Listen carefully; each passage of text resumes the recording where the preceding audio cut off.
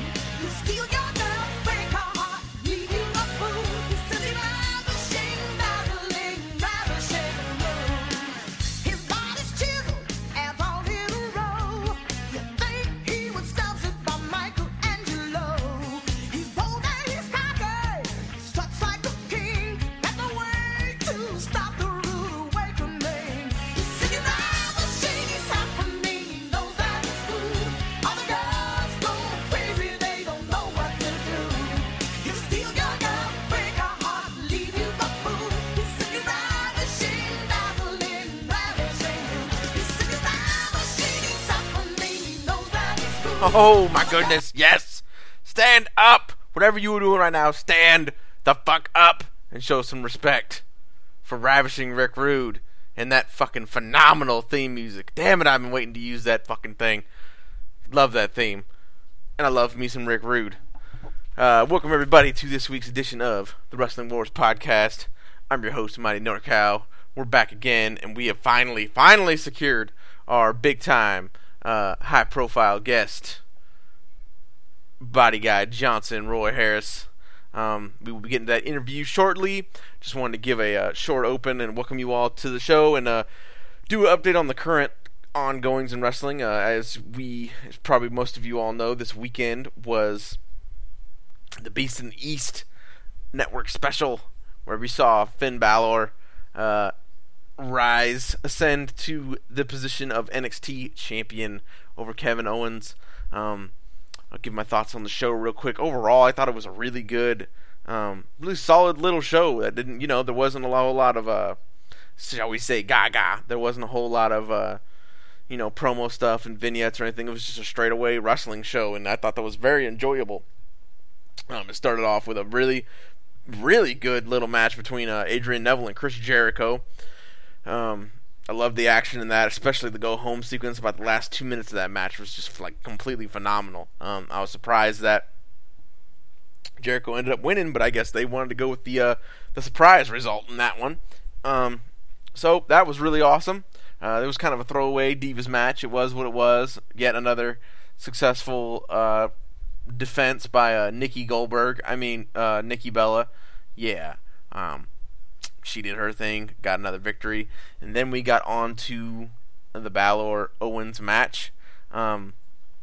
It fell kind of in the category of very good, but somewhat underwhelming. I just feel like both guys have it in them to do something a little bit higher level than what we got to see, but it was still a very good match and a good way to pass the torch to Balor.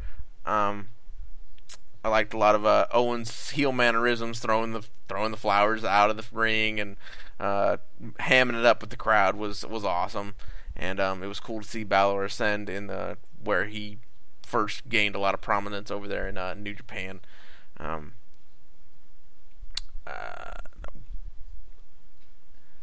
would have liked. I don't know. Like I said, it's hard to put my finger on exactly how the match underwhelmed me. The last 8 minutes or so were really, really good, and I love the go home sequence. One thing I am starting to get a little concerned with is I really hope that they discontinue when Owens uses all these crazy moves in his moveset, it's starting to become like they're just regular signature spots that we're going to get in every single match, such as the package power bomb and that reversal of a off the top rope package, whatever the fuck that's called, where he flips some kind of sideways off the ropes.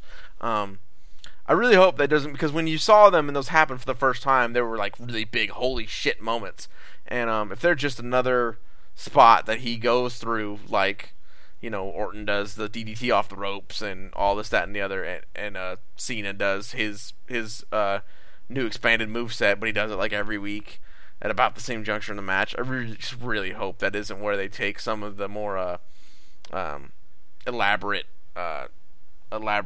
unique facets of Kevin Owens' moveset. I hope that doesn't become an every time thing. A lot of his offense reminds me kind of, and this is going to be for you old school mid or late 90s WCW guys, but a lot of that stuff reminds me of the stuff that like Perry Saturn used to do, and that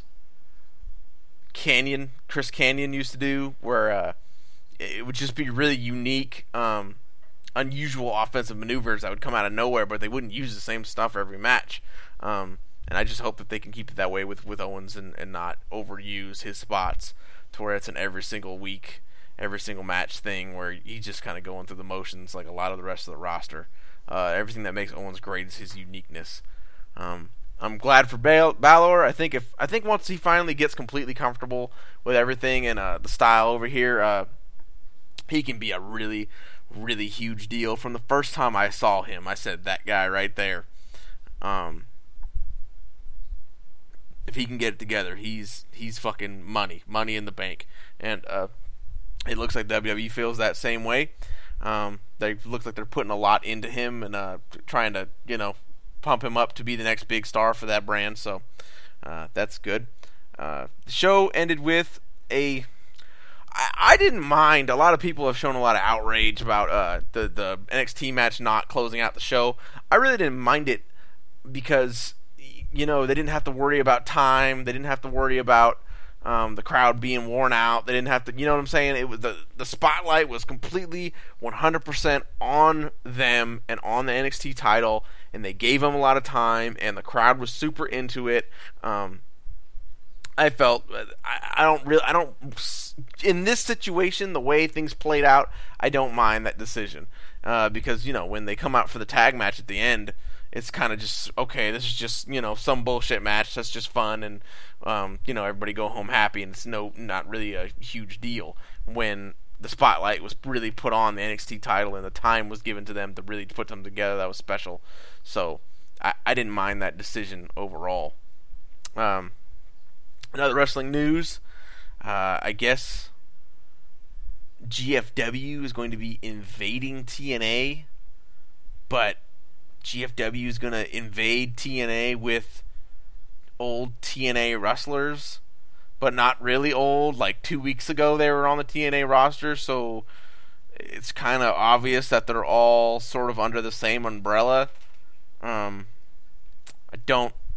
mean, the original invasion, you know, we all know about the NWO, that worked because the image was given that those guys were still with the WWF.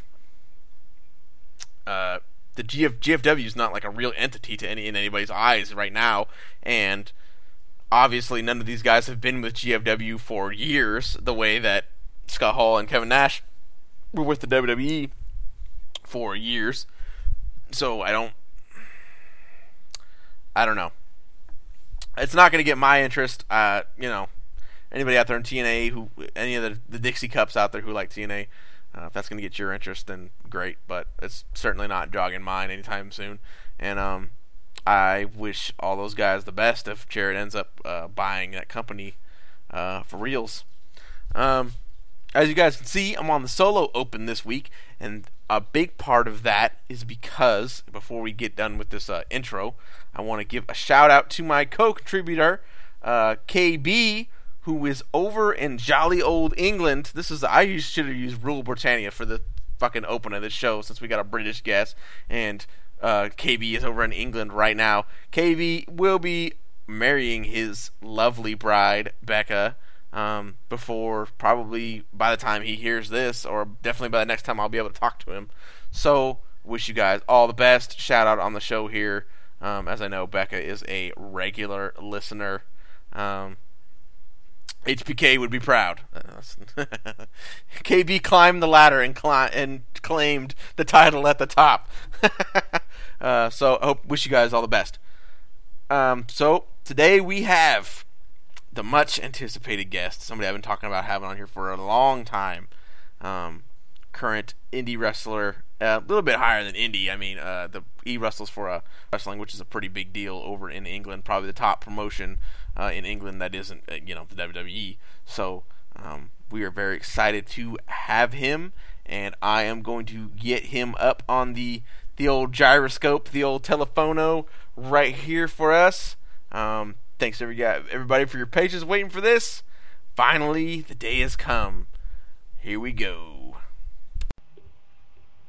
And here we are, ladies and gentlemen, with this week's much anticipated guest. Finally, at long last, it is the future of the business. Bodyguy Johnson. Rory Harris, what's up, man? So glad to finally get you here. Yeah, man, it's been planning this for a while, haven't we? So it's good to finally get this. Along. Our busy schedules aligned and get this thing going, man. So first, to lay out, to introduce yourself, because I know you can cut those self-aggrandizing promos. Tell us who you're working for. Well, mainly I know you work with the guys that you trained with. How long since your first match? How deeply into this are we? Who are you working for currently, sir? Okay, so I'll start from the top. I train with and wrestle for Progress Wrestling. I would say, and a lot of people agree, that they're the number one wrestling promotion in the UK.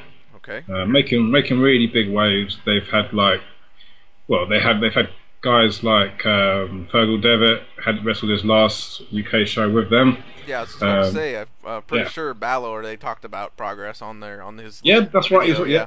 They had his footage from that last match actually on the documentary. They've had Samoa Joe do shows with them, Cock Cabana, Tommaso Ciampa, Roderick Strong, Zack Sabre Jr. does a lot of stuff with them. Mason Ryan, I've been on the show with him before. Grado, everyone, I'm sure over that side knows Grado now. They're doing really well.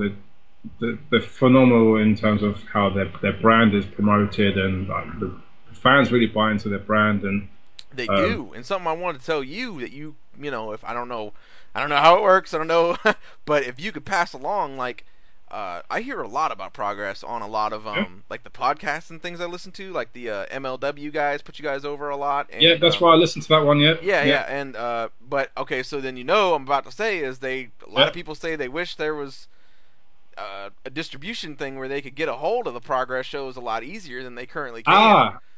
I have an answer for that. Okay, go for it. Yes. I was going to plug this at the end of the show. Okay. Right, and this is actually a worldwide thing. So Progress Wrestling have their own network, like WWE Network. Oh wow! And it is so because of how it works and how it's pushed for the UK market. It's £4.99 a month, but it's actually it equates to $7.14, I think. It's called Demand Progress. Where it has every show that they've done, and certain specials that they have up there as well. They even have my first match is up there. All right, I was about to ask that. Good. Yeah. Good. So I mean, just to quickly plug that for them and to help you guys out, because if you mention that people want to see it, then and that's like I said, they that's what I usually hear them talking about on there is Progress is some really badass stuff, but you got to kind of go out of your way to find it. But now that you have put that out there, man, it'll help people out a lot. That's awesome. It's Demand Progress, all one word, .pivotshare.com. That's it. It's all there. It's all good and ready for people to watch. If somebody, I don't think you probably haven't tested this out yet, but if somebody wasn't as tech savvy, they could probably just put Demand Progress into Google, and Yep. it would probably And take it you would there. be the Okay, so first there one you to come go. up. Any Yep, of you there out you go. there, hit it up. Yep. That's good stuff. See the future of European wrestling and the current of European wrestling coming up right Yep. now. And if you don't want to dive in and pay $7.40 straight away, go on YouTube, search for Progress Wrestling. They've got one full show up, one full chapter show up, and that happens to be the show that Mr. Devitt, or Finn Balor as he's now known, that's the one he was on. They have that up there. They have loads of the Endeavour shows, which I work on, the trainee shows. They have a few, and just a few random matches. So if you want to have a small sample of what they do, it's all on there on YouTube for free. And then there's the demand progress bit. Awesome. So yeah. Awesome. So going back to the original question, I'm sure we'll probably sidestep a few bits Yeah. as we go, but that's just how things happen when you talk. So Progress, I work for them. I work for a company called Future Pro Wrestling, FPW. Worked with them recently. I've worked with XWA. I've worked with South Coast. God, that's my next booking. South Coast Wrestling in down south in Bournemouth. And I've also worked with Phoenix Wrestling, which is not many people have heard of them because they do a lot of camp shows and things like, you get wrestling at like fairgrounds and like kind of fun fair kind of stuff. It's probably not the best kind of carnivals. You call them carnivals over there? Yeah. We got carnivals. Yeah. You don't usually have wrestling, but there are some like in the deep north, the southeast, where they still have wrestling at the fairgrounds and stuff like that. Yeah. That sounds like. I mean, I know it's probably not like the most glamorous setting, but like it does sound like it would be kind of cool. Like. Man, they're so fun. Oh yeah, they're so much fun. Yeah, because my last show, actually the one I did for FPW, was actually at a carnival, and kind of having to wrestling outside is fun anyway. But luckily the weather was good. The crowd are really into it because the thing that I found wrestling so far is the young crowd they're like putty in your hands, man. They do whatever you want them to do. They cheer for what they're supposed to cheer. They clap when they're supposed to clap. They love it, and you don't have to do much with them either. I don't have to do like dives and flippy shit. Yeah. It's not my style anyway. No. But then after the shows, they all want to take pictures with you and have autographs, which is really weird because for me anyway, I'm very, very new to this, as you know, and I guess you guys might not know, but I've only been I started training, and we're in July now as we speak. Yeah. I started training in October last year, so I've been training 9 months. I made my wrestling debut in March this year, so I've been wrestling 4 months. So I'm still way within my rookie year as a wrestler. Yeah, absolutely. It's crazy. But yeah, those are the guys I have worked for. If anyone else is listening and wants to book me, just saying. We're gonna give out your info for sure. Just take my Twitter handle and we can sort something out. My email address is on there, and if you want to contact me and book me, so that's the answer to your question. A long-winded answer. Okay. Yeah. So you started in October. I know prior to getting into wrestling, did you play some American style, some football back in the day? I did play a bit of football, as you guys call it over there. Yeah. Yeah. It's like the level of football in its, I guess, college football, because I played it in university. It's completely different. It's so like, God, I don't even know. How did that come about? Did they just see you and you'd be like, "Hey, you're a big motherfucker"? Well, play football. Like what? How does that happen over there? At the university or college, as you call it, they have like this thing where they have like societies and clubs. One day it was like a societies fair. And I was walking around. In fact, the first thing that took my eye when I started university was mixed martial arts. I was watching, I went around there, and they will have like videos and all this sort of shit and stuff to kind of draw you in. I was like, oh fuck, that looks cool. Like, I want to do that. And this is me, like 18-year-old me, like sweet, innocent 18-year-old me, and I'm like, oh yeah, I want to do some mixed martial arts.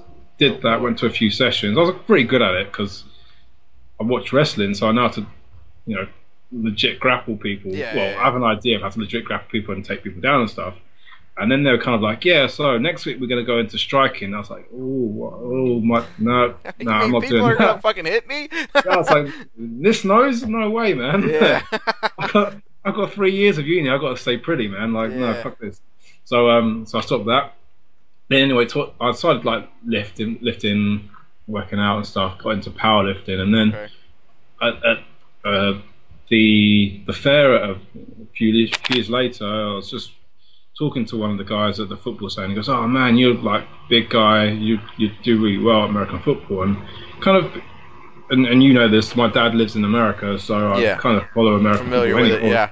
Or football. I need to stop calling it American football, but follow the NFL and stuff. For my sins, I'm a Houston Texans fan, but yeah. So I kind of got into it for there, and I was expecting it to be like really like big time, like everyone's an athlete and all this sort of stuff. And I got there, and like the O line was just a bunch of fat guys.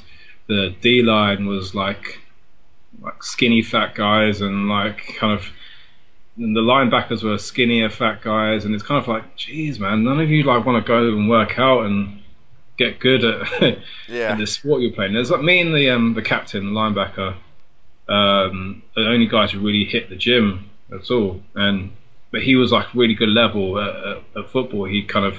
He'd been scouted by NFL Europe and all that sort of stuff. So he was. 'Cause I thought I saw, did I see a picture of you doing some NFL Europe action, or am I imagining things?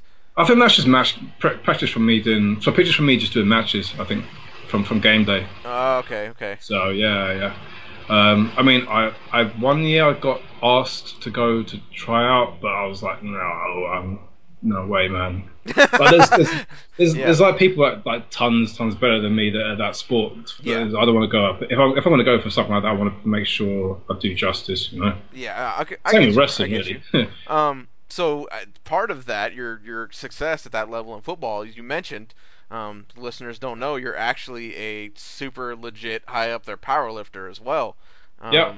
A bit of a European Biggie Langston, shall we say? Yeah, like a European, a lot smaller, Yeah.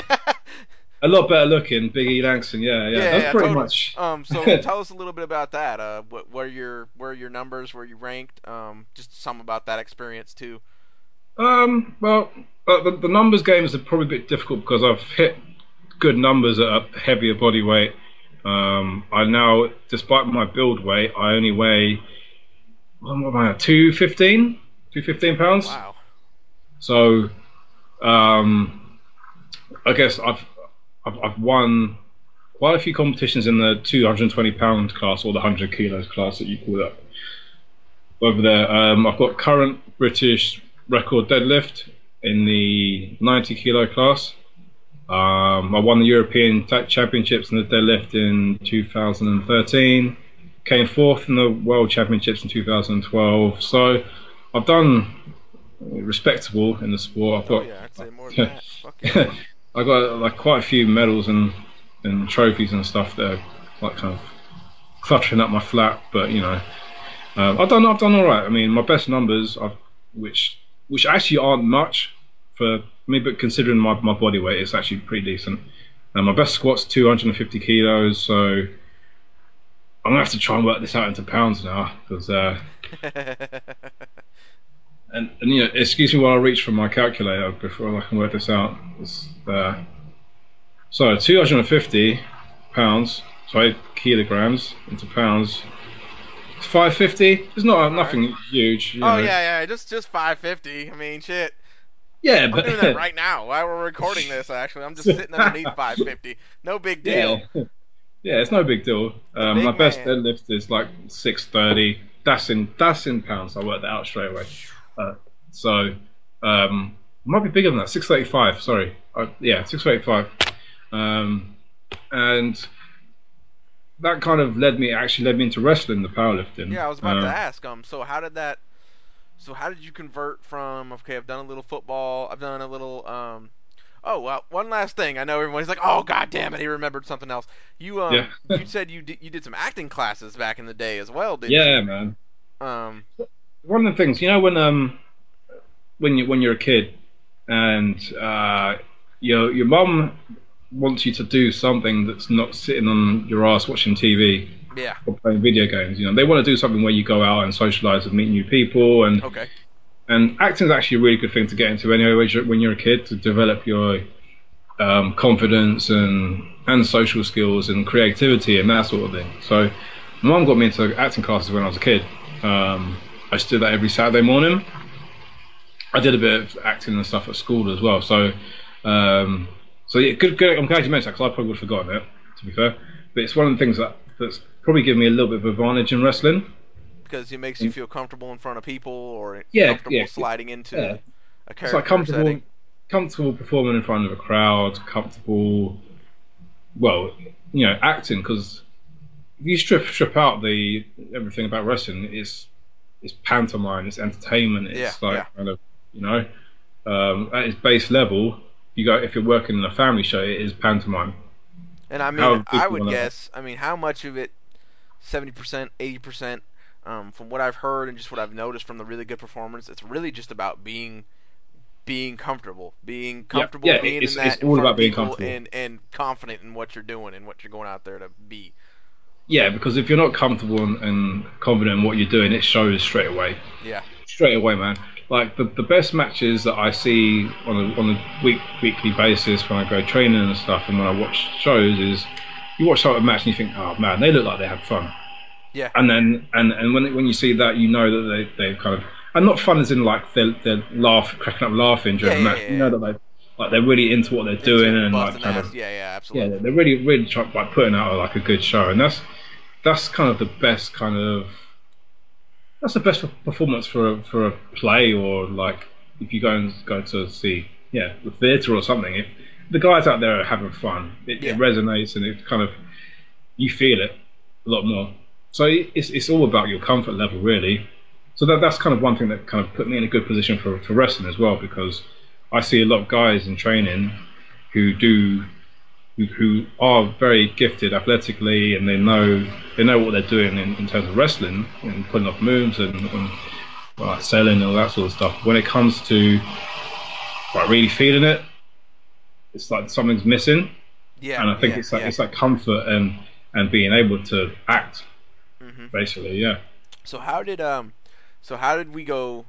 How did we go from the powerlifting, the big time competition, towards actually achieving? Because you were, for everybody out there, thinking about this themselves, you were, shall I say, one of us.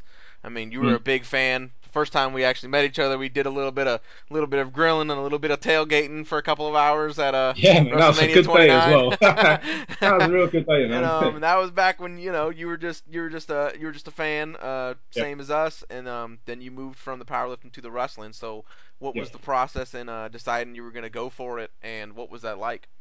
Yeah. Well, first and foremost, I still am a fan. For the record, I still am a fan. I always will be a fan of wrestling. Doing it on the other side, becoming a wrestler, is not taking out any sort of love for wrestling that I've had. It's always something I love and always will love. I'll probably get kind of ribbed by the boys if any of them ever hear this for me saying, I am a fan, because there's the whole them versus us mentality. But I am a fan, and I always will be. So that's that thing. I've always wanted to give it a go. But the thing that always held me back was, I don't want to go into wrestling and try and realise, I absolutely hate this. Yeah. And then, or try it and I'm like, well, I'm really, really bad. Yeah. And then, go back to, and there's nothing wrong with going back to being a fan, because I still am a fan, but going back to being a fan and, watching guys who I've trained with, for example, live out their dream and be wrestlers, and I'm back to being a fan. But, and I've actually wanted to train in wrestling for years. Like, when I decided to play American football, it was either that or wrestling. Okay. It was the decision I had to make, and I chose American football because I wanted to. It was more sociable, basically. Yeah. But one day, I had a powerlifting competition last year, English Open Championships in 2014. I injured my knee under a squat.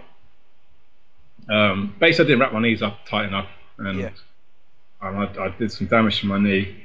And from that day, even though I won, still won the competition, I decided, I need to take a back seat with this powerlifting. And then I was kind of going to the gym, just kind of cruising. Yeah. And so I was in like cruise mode in the gym. I was kind of like, I'm not training for anything. I'm just doing this because I don't want to get fat. Yeah. And then I just kind of thought, I need to do something with this, man.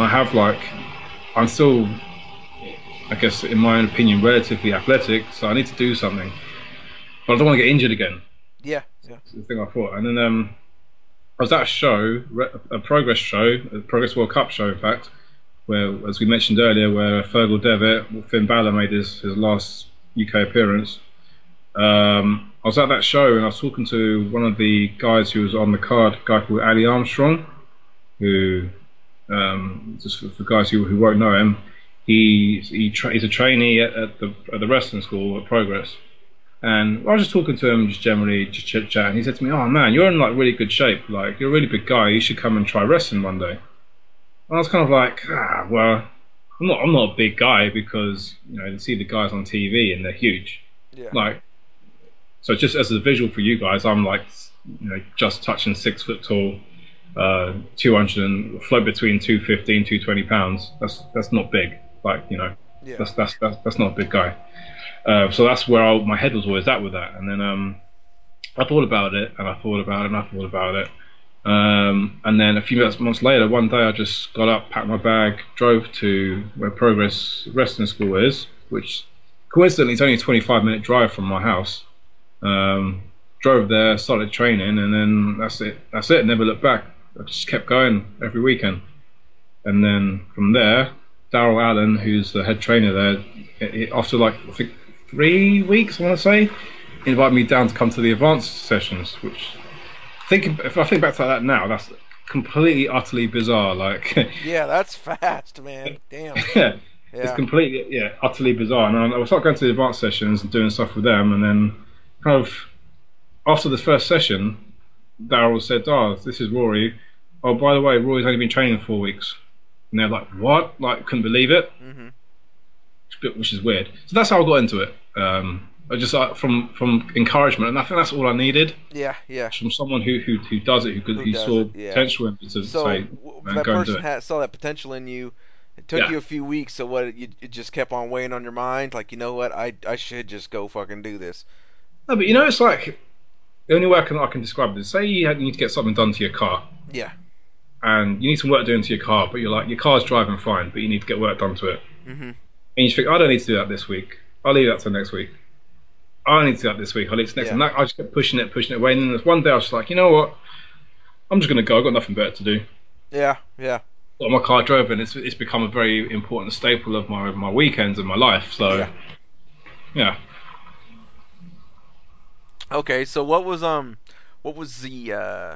training like? First few weeks of your training, like what was that? What was that transition like?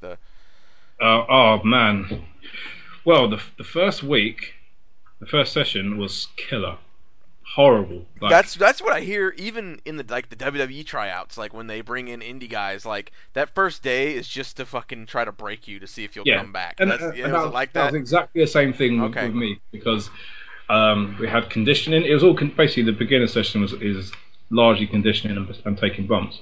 And looking back at it now, it's hell. Thinking about just that one session, gives me like chills, because it was like we were doing like a shit ton of conditioning. Yeah. And this is coming from a guy, as you know, who's into powerlifting, and outside of the powerlifting, I might sit on an exercise bike for half an hour. Yeah. And that's my cardio, This was like next level, like tons of body weight squats, tons of push-ups, sit-ups, all different kinds of variations of sit-ups, doing stuff in the ring, like leg raises and knee raises, and like just hundreds of these horrible exercises. And it was really just kind of, as you say, to weed out the guys who aren't cut out for it, and to break people down basically. And then we do then it was onto bumping drills. Learning how to bump is obviously essential. Taking a back bump, front bump, or flip bump, and doing all those, and then from doing that we went into just going into the ring, taking a clothesline, giving a clothesline, doing that all day. And after the first session, I was beat up, man. Like I came home from the session, sat down on my sofa, and didn't get up. Yeah. And I was in pain for a week. Like going to the gym was really tough that week because normally I would just have a rest day, but I couldn't because it was just I was in pain for a whole week, and I got back round to the next week. Did a bunch of people quit? Was the group smaller the second time? Yeah, the group got smaller. Like the group got smaller, and it kind of the way it was structured was it was open for beginners class, so anyone could turn up, and if it was your first time, you'd learn things. If there wasn't anyone who'd been for the first time, then they'd do they do bump drills or something.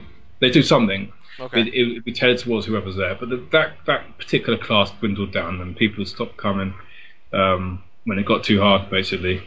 And I mean, I struggled big time, and I emailed Daryl in like a couple of days after my first session to say, look, man, like, what can I do to get myself up to scratch on the conditioning side of things, because I'm not used to doing any of this.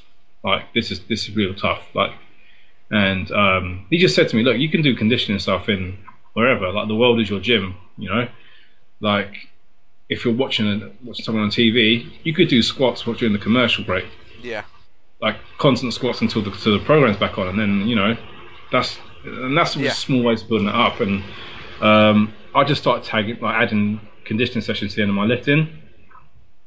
Do things like a card workout, for example, or but I mean those kill themselves. But just adding things in and just doing that, and then as time got on, the conditioning got better, and I don't know if I got better at conditioning or the sessions just became easier because you had been there for long enough. Because I've been there long enough, and the guys who had stuck it out, Daryl decided to be easier on because they stuck it out. They've proven they got the heart to stay in it. So now we can teach you.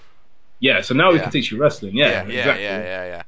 Okay. And thinking back to it now, those sessions I was taking hundreds of bumps. Yeah. Like hundreds. And I mean, I just got back from training now, and we did match practice, and I think over the space of 3 hours might have taken 4 bumps. You know? Well, that's another thing I've heard on a lot of the old timers podcasts is they say if you're getting trained, and if your trainer puts you into a ring without having you take at least 500 to 1,000 bumps first, they are not taking care of you because it's not safe. Yep. So. Yep, that's 100% fair. I agree with that as well. Okay.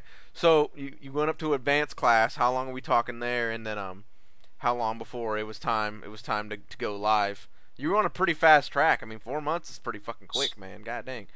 Yeah, it was fast, man. Real fast. Like and I only say that now looking back, thinking how fast it is because obviously I've seen other guys come in. Yeah. And no disrespect to some guys I've trained with and I've seen come in in the time I've been there, but then in the time that I've been there and they've been there, they're not ready. Yeah, they're not ready. I don't know. yeah, I got you. I don't know how I got ready so quickly. I still don't think I'm as good as other people do, but that's just me. That's how I am. But as I mentioned, this actually sounds crazy thinking about it now. So within like 3-4 weeks, I was moved on to the advanced.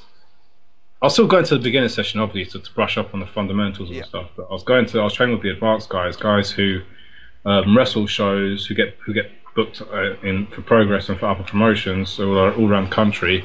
Training with those guys, which is kind of weird. So I did that for a few weeks, and I remember this very vividly. After 6 weeks of training, I was doing match practice, and that's just crazy as is because. I hadn't learned many moves at that time. That's like 6 weeks. And we're talking just on the weekends too, right? Or is it every day? Well, it's like so the beginners sessions on a weekend. There's a Saturday and a Thursday, and then there's something going on every day. But because of my lifting schedule, I can only train Mondays, Wednesdays, and Saturdays. Okay. So when I say that I've been training for 6 weeks, that probably equates to about 15 sessions, which still that's nothing compared if you think about a good half of those are beginner sessions. So you weren't even doing really wrestling. You're just And I remember I had a training match, in training, and then kind of get feedback afterwards and blah blah blah, and then Daryl again goes to Um, no, sorry, one of the girls who was watching the match asked me how long I've been training. I said 6 weeks, and she didn't believe me. And she asked me again. She said, "No, how long have you been training?" I said 6 weeks. And kind of, she asked Daryl, and Daryl's like, "Yeah, he's been training 6 weeks," which is a bit crazy as I recall this story now, because 6 weeks is like the course. They do courses now at my training school, a 10-week intensive course to get from beginner to a good beginner. You know, and now you're doing match practice in 6 weeks. I do want to throw this in. This is going to pop the listeners, because you told me this. Didn't you not say that having been a fan for so long, it probably helped you kind of get things down there to really easy, really early, anyways, really quick? Yes, 100%. Because I spend so much of my time watching wrestling that without knowing I'm picking stuff up. Yeah. Like I watch Raw I say on a Tuesday because I have to wait until I wake up. Being in the UK, wait till I wake up and watch it at work. I watch Raw. I don't watch SmackDown as much as I used to, but I still do. NXT, and I go back and watch old stuff. I watch hours of wrestling. In fact, my lunch breaks at work. I do have to work a desk job as well as like I don't. For now. Yeah, for now. My lunch breaks, I'm always watching wrestling. And what's crazy is people don't, and it has to do with, I think, being an athlete and being it depends on what kind of a learner you are. And this is probably going to be a fucking ridiculous comparison, but once upon a time, me and some buddies who were hardcore wrestling fans, we watched wrestling all the time. We would do some backyard stuff. And when you would hold on. Look, you're gonna see the example. I'm not saying that's a good way to train. What I'm saying is you pick up stuff without knowing you're picking up stuff. When we would scoop slam each other, you would tuck the back of their head. Right, so and without even thinking about it, because you've seen it. It's because I've seen Ricky the Dragon Steamboat and Macho Man Randy Savage do that 1,000 times. That's just what it looks like. I didn't know that I was protecting his head from breaking his neck. I just knew that's what I was supposed to do. So that's the kind of stuff that's probably pretty similar. Yeah, 100%, man. Yep. And it's like knowing where to be at certain times and stuff. It's all from watching. I all got that from watching wrestling. And one thing that I've been started doing recently, which has helped so much, is watching wrestling matches with the sound off. Okay. Because as someone who's studying a match, if you've got the sound in your ear, it's going to distract you. And if you watch something with the sound on and you pop for it, you're popping for. You're watching as like a fan, not really studying. You're not watching and studying as a Yeah. So I've started watching matches with the sound off.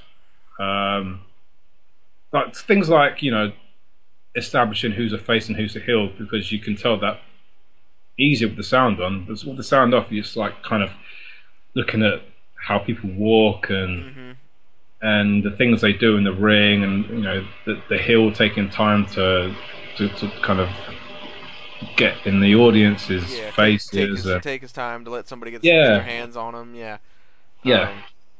There's the whole dramatic side of things without any sound. It's really important.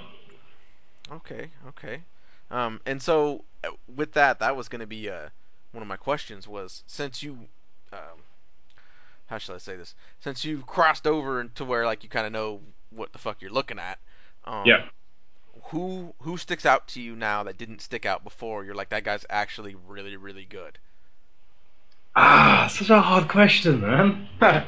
Okay, right. I'll say this actually right now, because this is something that I've kind of thought along the way of being a wrestling fan, and now I've seen it as someone who wrestles and as a trainee wrestler as well, and it's confirmed my opinion is John Cena is the shit, man. John Cena is. I don't even want to say this because this loses all credibility with some crowd of people. But John Cena is one of the best in the world.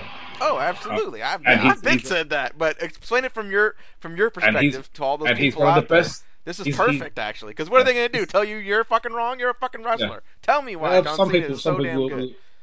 John Cena is so damn good, man, and like the only thing I say negative about John Cena is sometimes he calls stuff in the ring too loud. Yeah, I've noticed that. I've talked Yeah, about that on a couple of but that's podcasts. that's it.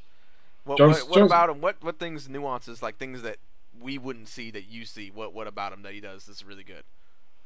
And another thing people disagree with is how he puts people over, man. Like, I don't care what people say. Like, oh, John Cena squashes everyone. No, he doesn't, man. He puts them over. He works their style of match as well. Okay. Yeah. The recent stuff like Kevin Owens as Kevin Steen, indie guy, working indie style kind of match. Moves. That's a match Cena worked with him, and it made Owens look like $1 million.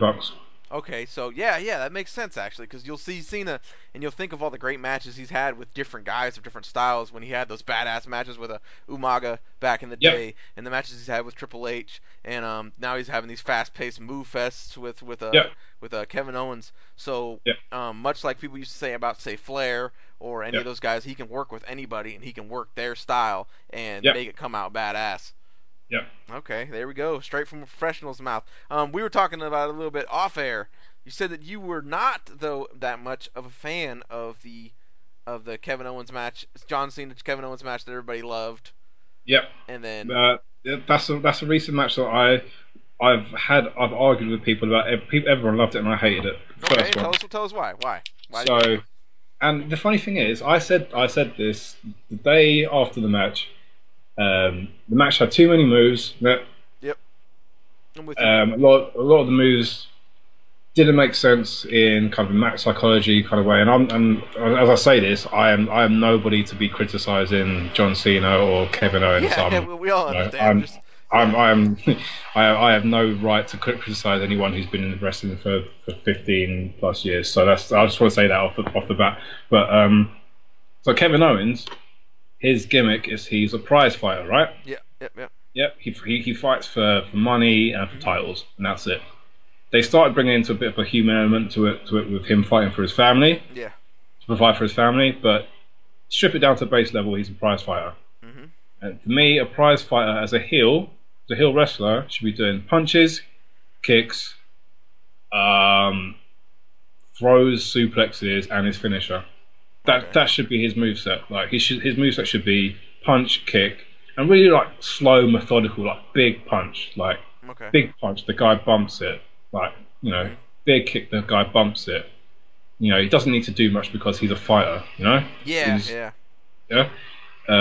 Like he catches someone, he gives them a base suplex, that kind of thing. Like just legit tough guy, fucks people up.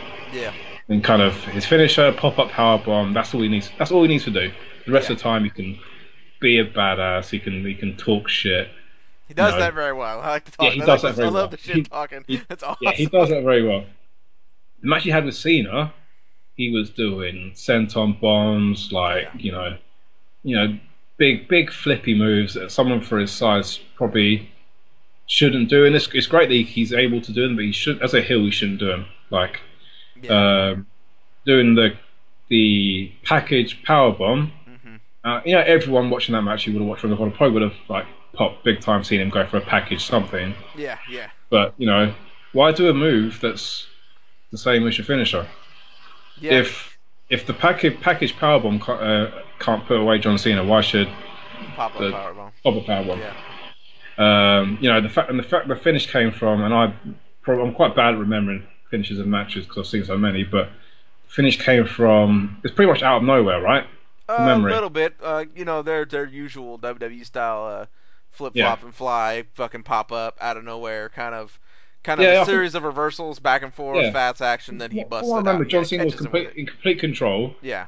Took a pop up powerbomb, and that was it. And earlier in the match, he gave Cena a pop up powerbomb. So I just thought, well, if the first one didn't finish him, why would the second one? Yeah. Cena was on top when before he hit the second one, so why would the second one put him away? Yeah. I said this to a few people, and they're like, "Oh no, man, this match was like match of the year. This match was so good, blah blah blah." And I was like, "All right, cool.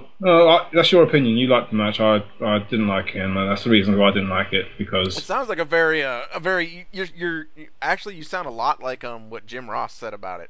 That was my next point because you sound a few days old later, right Jim now. Ross said the exact same thing on his podcast. Yeah, People were like, "Oh yeah, So Jim Ross said exactly what you said about the match. I was like, well, no one's going to tell Jim Ross. Rossi doesn't know what he's talking about, are they? Yeah. So fuck you all. Yeah.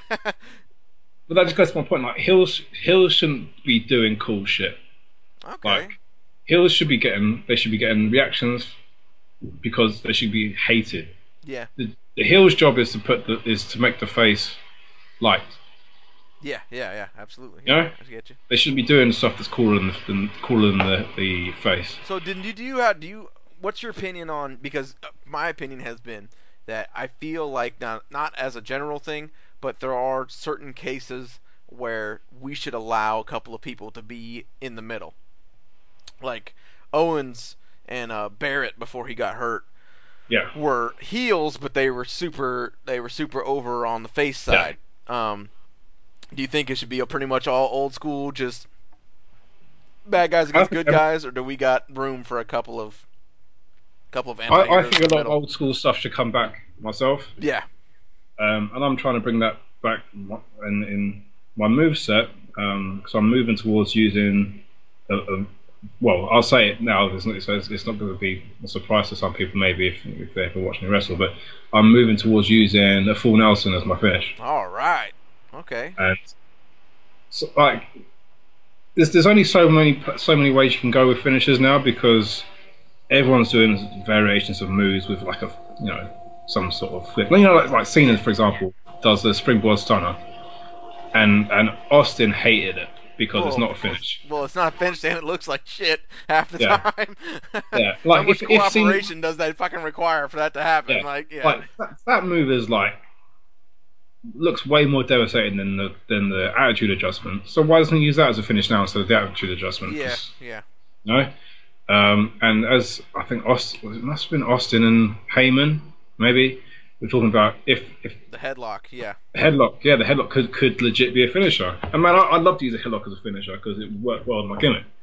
But as they said, everyone else needs to stop using the headlock. Yeah.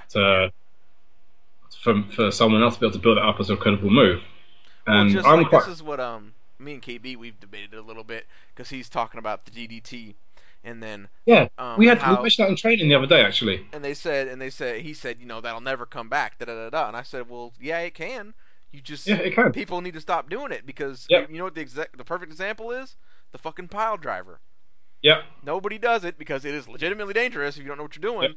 And then CM Punk broke it out during that match a couple of summers ago, and everybody shit their fucking pants. And you haven't seen it since. And people would shit their pants again if somebody did it now.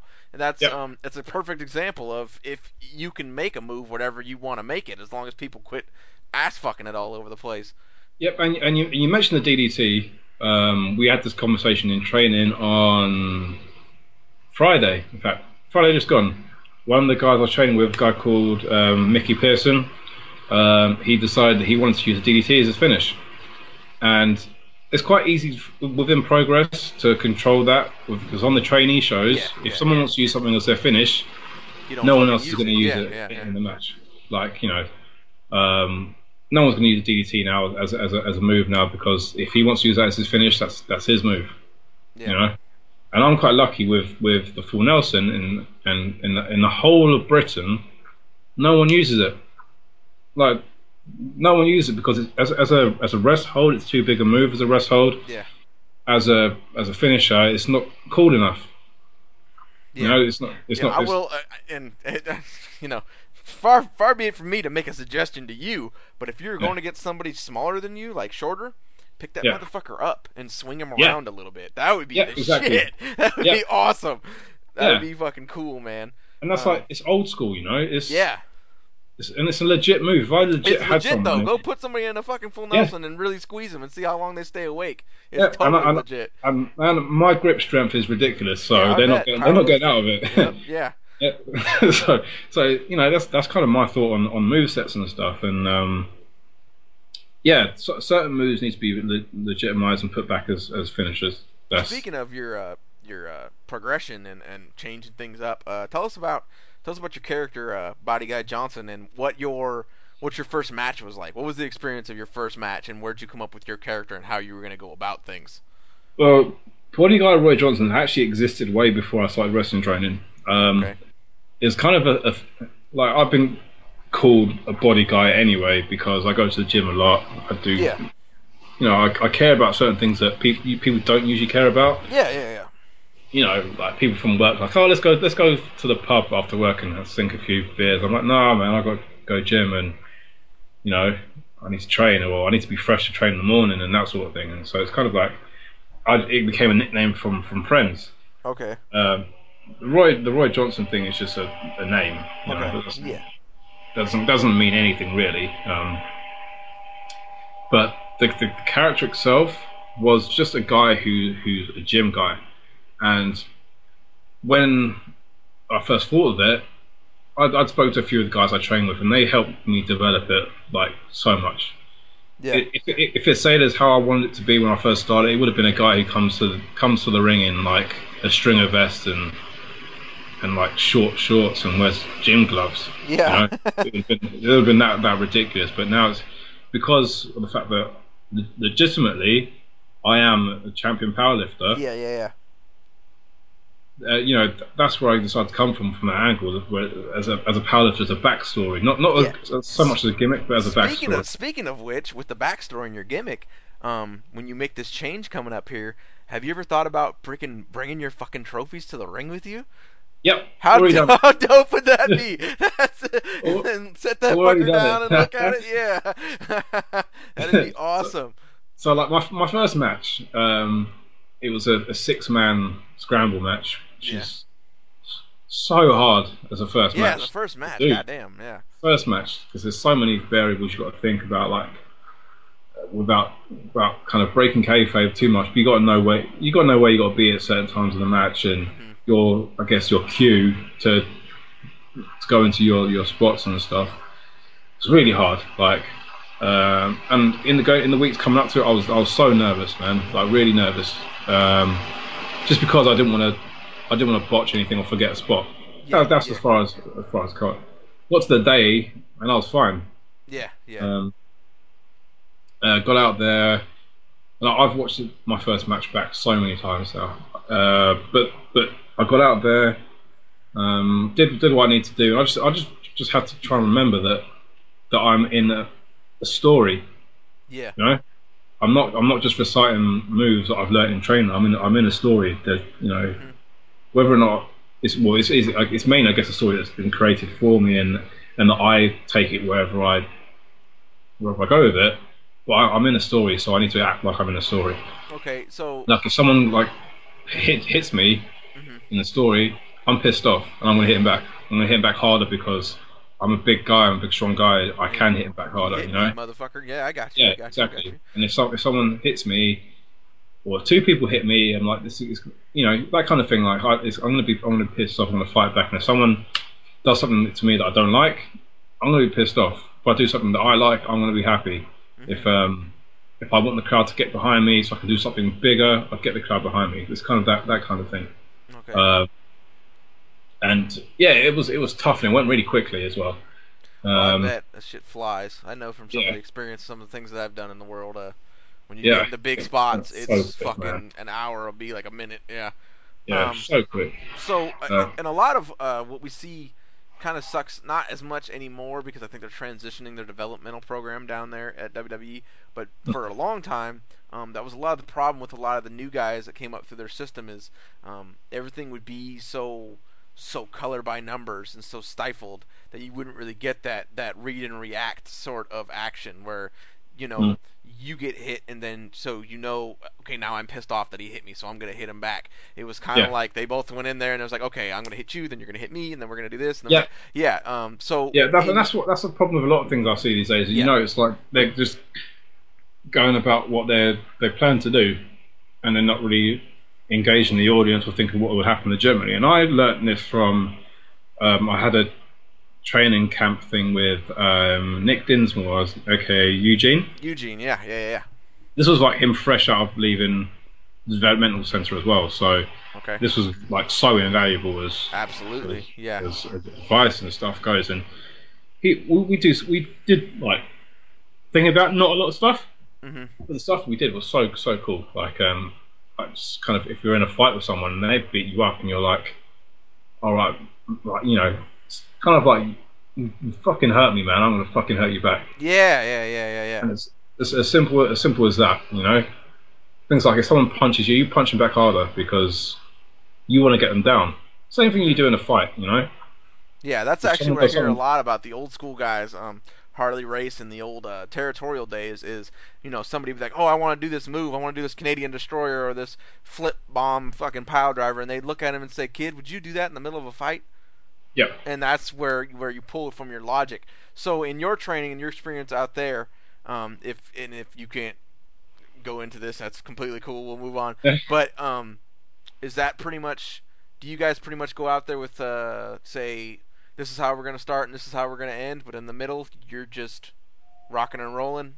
As in terms of match planning, Yeah, in terms of I how think match planning and how you're gonna go about things and develop it. so. I go from today, I guess. I did match structure and training today, so got paired up with someone. Said you guys are having a match. Go. You got so much. You got say when you do like a short, like 5 to 6 minute match, go.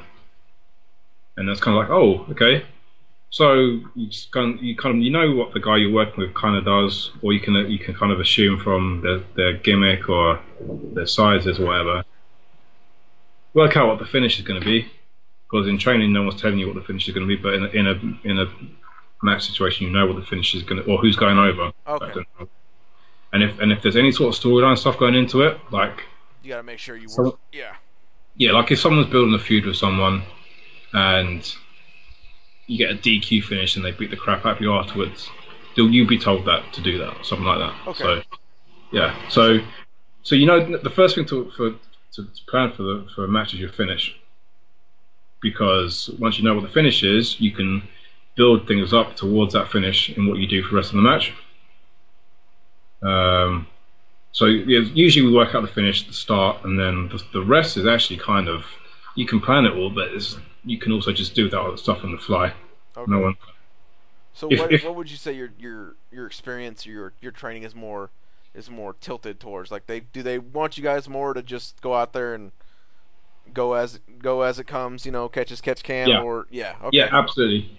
Because the reason for that is because shit always goes wrong. I can tell you from some of my experiences. If you plan too much, shit goes wrong, man. Yeah, for all my experiences, this is a little saying that we got in my line of work. A plan is just a list of shit that can get fucked up. And so, yeah. Yep. All right. 100%. That's good. 100%, because you can forget something and that's it. If one person forgets something, someone else doesn't bring it back round, you're both fucked. Yeah. And in addition to that, if you plan too much, you don't know whether the crowd's going to be receptive to what you're doing. So if you're doing all these really cool spots, and no one in the crowd cares, why would you carry on doing them? Yeah. You know, if you do like I don't know, if you do all these cool shit and then call the hill like, I don't know, give them a shit for being bald or something, and the fans really they pop for that. Yeah. Call him bald again. Do stuff that kind of revolves around you, like rubbing your I don't know, your fist on his head to kind of mock the fact that he's got no hair, or whatever. You're there to entertain the crowd, not yourself. Yeah. Okay. And absolutely. And people aren't there to wrestle, to put on a match that are highlight reels they can go to see elsewhere. At the end of the day, people are paid to come and watch you to entertain them, and if you're not entertaining them, you're not doing your job. Okay. Yeah. Absolutely. So that's why it's quite important for us to learn stuff on the fly, and our trainers kind of like encourage us to do that as much as we can now, because it's really important. And if you plan stuff too much in a match, you'll either go over time or you'll forget stuff. And then going over time's horrible. Fucked up. Yeah. Yeah. What's okay? You say going over time is horrible. What is explain that to us for those. So if you're booked, if you're on a show, the show's 3 hours long. You've been given 10 minutes. If you go over that time, something's got got cut out. Like whether the interval's got to be shorter, or someone else's match has got to be shorter, or something like that. You've got someone else got cut on. That's just not on. It's really, really bad. Yeah, absolutely. And in the world of WWE, TNA, that kind of stuff, if you go over in your match, that's costing the company potentially thousands and thousands of dollars, because you've got advertising revenue that's basically is the whole reason why you're doing that show anyway. Yeah. If say for example on Raw they got a match and they're going to go to commercial break, if you go over and your match and they can't go to that commercial break, you've cost them, potentially however many thousands, dollars, and potentially millions, because whoever's kind of funding that through advertising, it's going to be pissed. They're not going to pissed. work with you again. Yeah. Yeah. And that filters up to, and this is me kind of dramatizing it up a little bit, but that will filter through to the networks and people like, say if they got a deal signed, their deal expires with who takes Raw now? Is it USA still? Yeah. If USA are expiring Raw, and I don't know, two rookies have a really good match, but they go over. Oh, by the way, we thought about renewing your contract, but because you guys can't get your fucking show straight. Yeah. Yeah, because Little Caesars commercial couldn't go live. Yeah. And they were paying us X millions of dollars. You cost us X millions of dollars. We don't really want to renew your show. Yeah. Okay. That's worst case scenario, but it's really bad going over, like really bad. And I went over in one of my matches, but it's a training show, so that's lessons learned. Yeah. And that's because we plan too much. Okay. Yeah. See, that makes sense. Yep. Does it feel like? So then, when you get that much time, it's crazy because it's such a difference between, and I am not being disrespectful in any way, but the difference between quote unquote a real sport and wrestling, like with you, because I did grappling, like Olympic style wrestling when I was a kid, and I played football and stuff, and those minutes feel like fucking hours. Like you are out there all fucking day. But on your side, when you're out there putting all this effort into it, you guys are trying to get a crowd engaged. You're fucking having a blast. The shit's going crazy. It's combat. You probably get 10 minutes and feel like it's fucking over in a snap. Like, or does it? Well, how does it feel? Does it fly by, or does it feel like forever? It flies by, man. Flies by. And I had a match recently, a tag match, the one that went over by quite a bit. And into the match, I took a hip toss that went wrong. A double hip toss, which basically I spiked my head. Oh shit. Yeah, could have been really, really dangerous if I wasn't fortunate enough to have quite a lot of neck strength and quite like big neck and big traps and stuff. Yeah. That kind of set me a little bit, not dizzy, but I was a little bit dazed for about maybe a minute or so. But I still managed to kind of get what I need to do and do what I need to do in the match.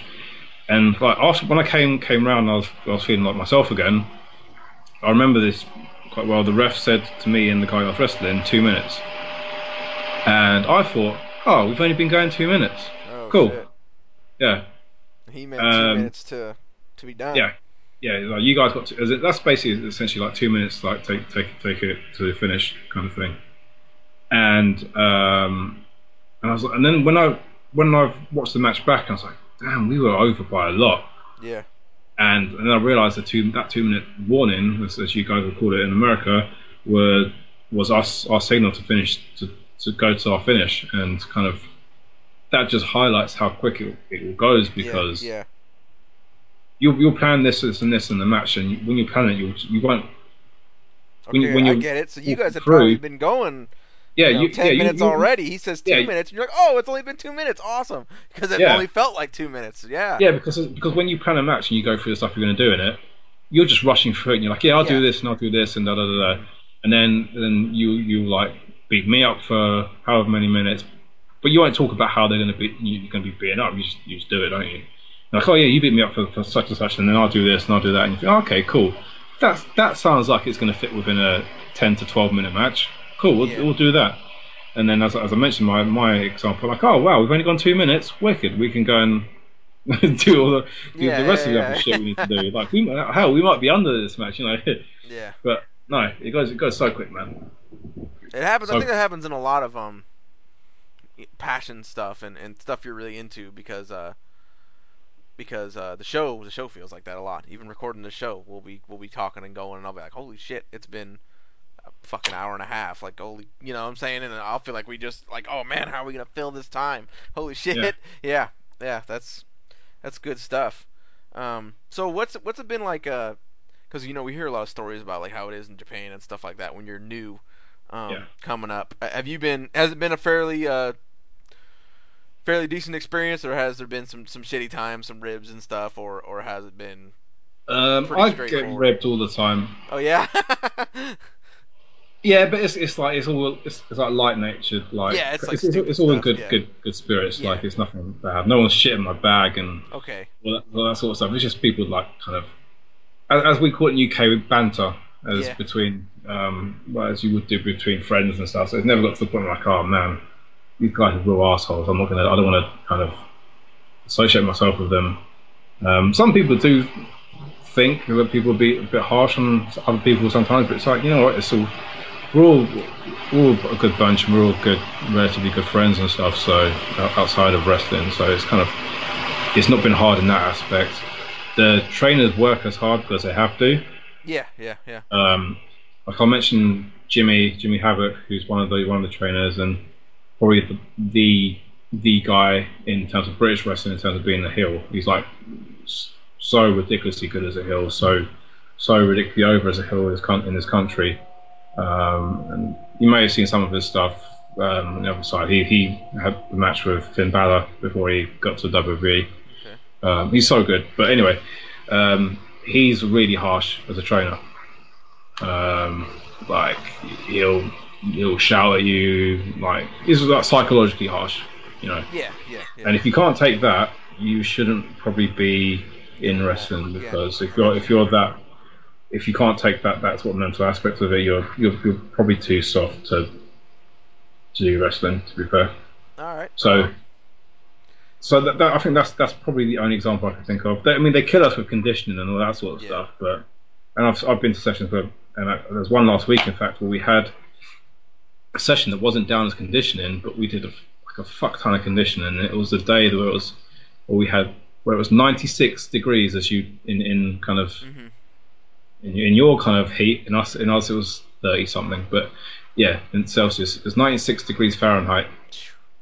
And we had conditioning training. We had to run the ring ropes for 3 minutes solid, and doing those other stuff. And kind of one guy during that stopped and threw up. Carried on going. I've seen guys throw up at training loads of times anyway. Oh but, yeah, for sure. Yeah, it's tough. So you said he's one of the best heel workers in the country. Yeah.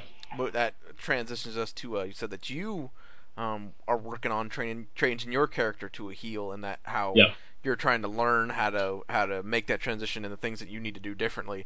For some insight to all of us outsiders, what kind of stuff are you looking at trying to change, and what stuff are you really trying to pay attention to transition that character?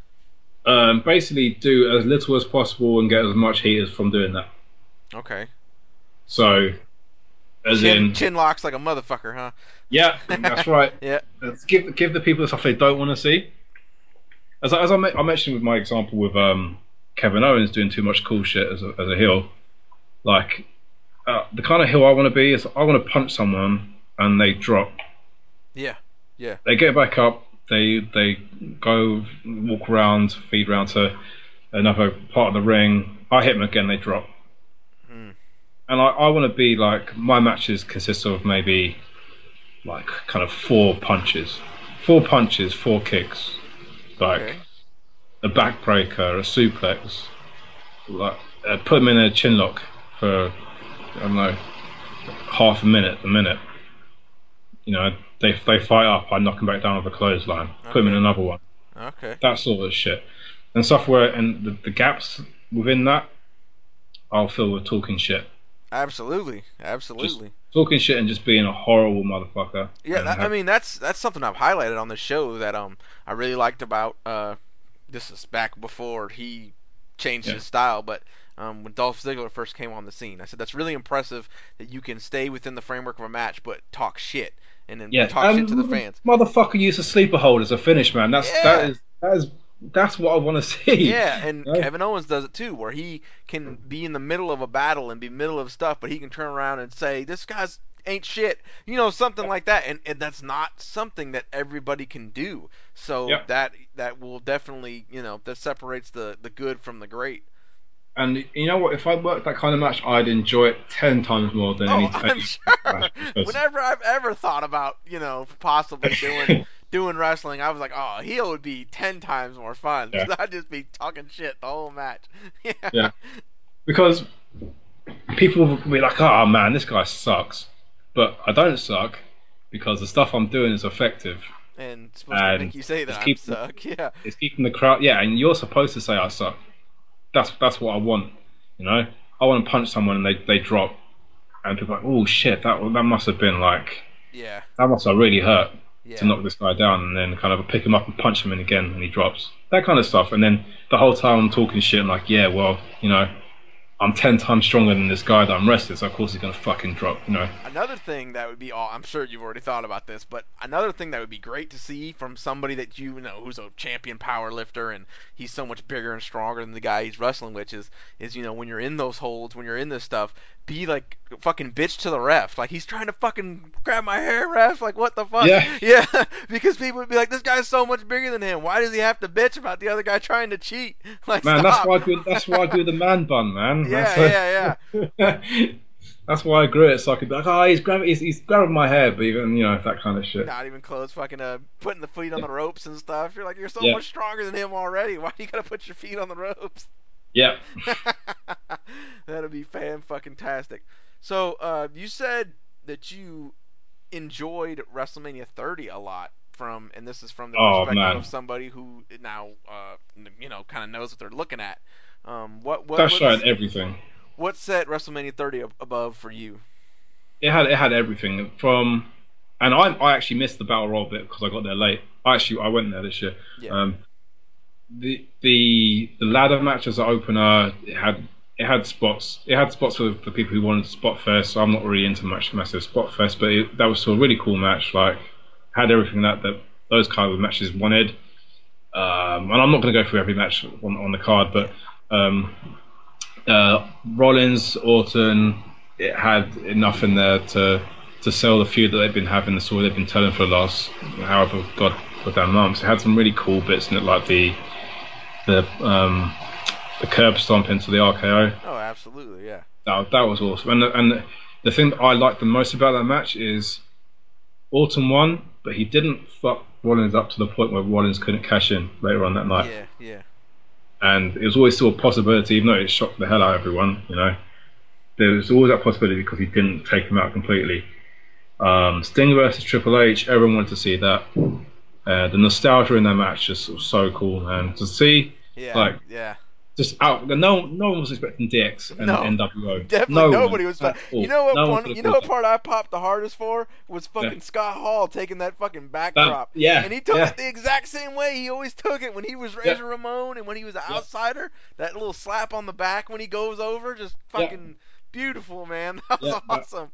That match had everything. That was my favorite match or the main event. I don't know, but that match, the nostalgia, and that no one was expecting the DX music to hit when it did, and then have DX run down, and then the NWO music hit, and oh my god, I lost my shit. Like it didn't necessarily make sense because Sting because Sting was the ultimate fucking But at the end of the day, opponent of the NWO.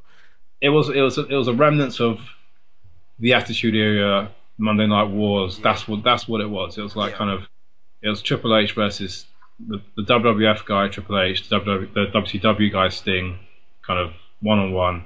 So whether or not Sting had any sort of allegiance with the NWO, it doesn't matter because it was like the end of the Monday Night Wars essentially for me. Yeah. So, and as you said, seeing Scott Hall take that bump was amazing. And then when Shawn Michaels came in the ring, you're like, oh fuck, who's he going to side with? Like, because his best buddy Triple H on one side, his best buddy Kevin Nash is on the other, and then he sided with Triple H, and then that was so cool. That was something that I was talking to about lots of people, and I heard people on podcasts talking about was like, because people were kind of like, what the fuck? There was a lot of gaga in that match, and it was kind of a schmoz and blah blah blah blah blah.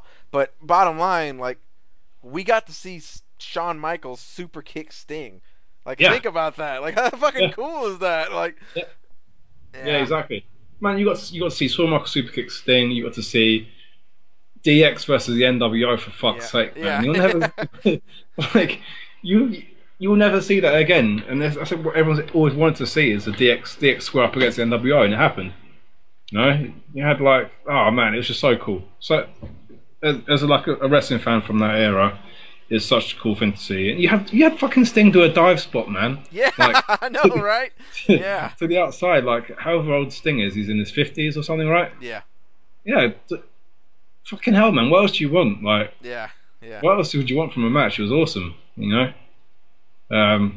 And the main event was so cool. I really liked the main event because Reigns and Lesnar. For all the shit that Reigns was getting, he delivered, man. Like, he played his part perfectly. The whole going up against Brock Lesnar, taking so much punishment from Lesnar and not backing down. The whole, and this is when I start to talk about like wrestling and people doing minimum but entertaining the fans. The one thing I remember from WrestleMania is, or one of the few things I remember is Reigns looking at Lesnar and laughing. Yeah. After taking all that shit, because that just told like the perfect story. It was like you giving me all this shit, you give me like, you know, 4 F5s and I'm still here. Like, what else you got? Kind of thing. And that was a whole thing that Reigns was kind of going into WrestleMania with as well. That whole thing kind of stuck with me because I thought, oh, that's so cool. Yeah. And then when you think, oh yeah, he might actually do it now, then motherfucking Rollins came in and the cash in. Everyone lost the shit. And yeah, it was so good. So good. It's good stuff, man. It's good stuff. Good insight. So when's your next show coming up? And who's it for? Where's it at? I am booked for South Coast Wrestling on the 30th of July. So that's in near Bournemouth. So it's a Thursday, 30th of July. After that, I'm actually quite wide open. So I'm looking at kind of, obviously I'm taking bookings and I'm doing other stuff. I've got a powerlifting competition in the end of August, which I'm training for. So I'm going to focus on that for a little bit, and then I'll be back on Wrestling for Progress, no doubt, towards the end of the year. Okay. Yeah. So yeah, it's other than my booking in July, it's relatively quiet, but that's kind of how I like it. Really, it's played into my hands because I want to try, as I mentioned, doing something different with a heel type character, and I want to give that everything I have. Like, I want to give you some time to develop it. Yeah, I want to work on that as much as I can before it comes out. So, and whether that the heel character is in progress or elsewhere will soon to be seen. But I want to work on that and make sure that's nailed on and perfect before it kind of guys come and see it in the show. Yeah. So you get in front of people. That's why. Yeah. I wanted to do at least 10 to 12 episodes of this show before I got you on here. Well, I wanted to get my shit together before something serious got put on the air. Look, man, we've known each other for years. Yeah, you know, we go way back. I'm just a guy. I wanted to do that, but that's why. It's because I love you. So I wanted to do the best I possibly could. Eat, sleep, and shit like the rest of us. Yeah. But yeah, I know exactly what you mean. You want to make sure when the time comes, you can put your best foot forward. Awesome. Yeah. So if you want to give out, so you can get some fan shout outs or some booking information to anybody who might be. I don't think anybody who could fucking book you is going to be listening to this, but you never know, man. Yeah. You never know, what's your Twitter and your? My Twitter handle is @bodyguy_. So it's just the word bodyguy with an underscore at the end of it. And that's probably where I'm most contactable. I'm quite interactive with Twitter. I'm not to the point where I have like, you know, thousands and thousands of followers. I start ignoring people. Someone tweets me something, I'll tweet them back usually. All right. See, my email address is on there. And my contact is bodyguyjohnson@gmail.com. It's on the Twitter handle anyway. I usually get random people ask me gym questions, which is really weird. Motherfuckers email me to book me, don't ask me gym shit. Okay, that's what I'm good. I'm glad you said that, 'cause I was about to say, none of you motherfuckers out there listening better not email him on some damn bullshit either. Bookings only, serious stuff. This man has life, okay? Only, man. Like, don't email me about like, what exercise should I do? Shut the fuck up, man. Like, how can I grow my traps, bro? Yeah. I remember, you know, we always used to get in that workout thread. How can I get 6-pack abs? Oh, just tell me the fastest way to get 6-pack abs and to grow my arms. How do I grow my arms? Yeah. Yeah, you'd be surprised how many emails I get with people saying, "Oh man, oh, what's your gym like to train in?" Like, fuck it, just book me. This is what it's for. Book me. Don't ask me gym Yeah, that's what questions. it's called. No, I'm Book not me. here for. The Book Me So, Gym. That's what it's called. That's awesome, dude. Awesome. So you guys hit him up. He's yeah, interactive. He's not quite a huge star, but he will be. This will be the first place. He'll be like, I got it. I got the original yeah. interview. And plus, I tweet to pop myself really. I'm not Yeah. nothing. So if someone tweets me something and I can play with it, I'll probably tweet him back some shit. Nice. As long as it pops me, I don't really care. Good shit. Good shit. Thanks a ton, man. We finally got this together. This was awesome. No, man, Adam, it's been a pleasure, man. It's been a real pleasure. Like, good talking to you as well. It's been a while we've spoken, so I'm glad I've been able to jump on your podcast and talk to you, man. It's been good. Absolutely. You too. Hang around a bit after we go silent here, because my fucking recorder will cut off the last 10 seconds of our conversation, so I can exchange pleasantries after we're off air. But once again, thanks for everybody listening. Ty Berna will be back probably next weekend if we can find a time. If not, I'll do a solo show for you guys. Hopefully you guys enjoyed us finally getting the star Bodyguy Johnson on the show. Very soon we'll get the Shockmaster back for some more comic book movie news, and we'll get Peter Crawford back to continue. I think we're going to move on into Macedonia and Alexander the Great in the near future. And, of course, all of your wrestling news and analysis right here. And Adam, just to add that, I will be back. Oh, yes, like the fucking Terminator, baby. Yeah. Yeah, like the motherfucking Terminator. I will be back. Definitely. So We'll I hope have you to keep catch up with you guys soon. Yeah, keep on recurring. It can be a recurring feature on here. We keep checking in with you on your journey until you when I actually need become bookings, a I'll big come star back. and you don't have fucking time anymore. When I need more bookings, I'll come back, or when I want to pub something, I'll come back. All right, brother, man. Thanks a ton. Thank you, everybody, for listening. Be back soon. All right, bye.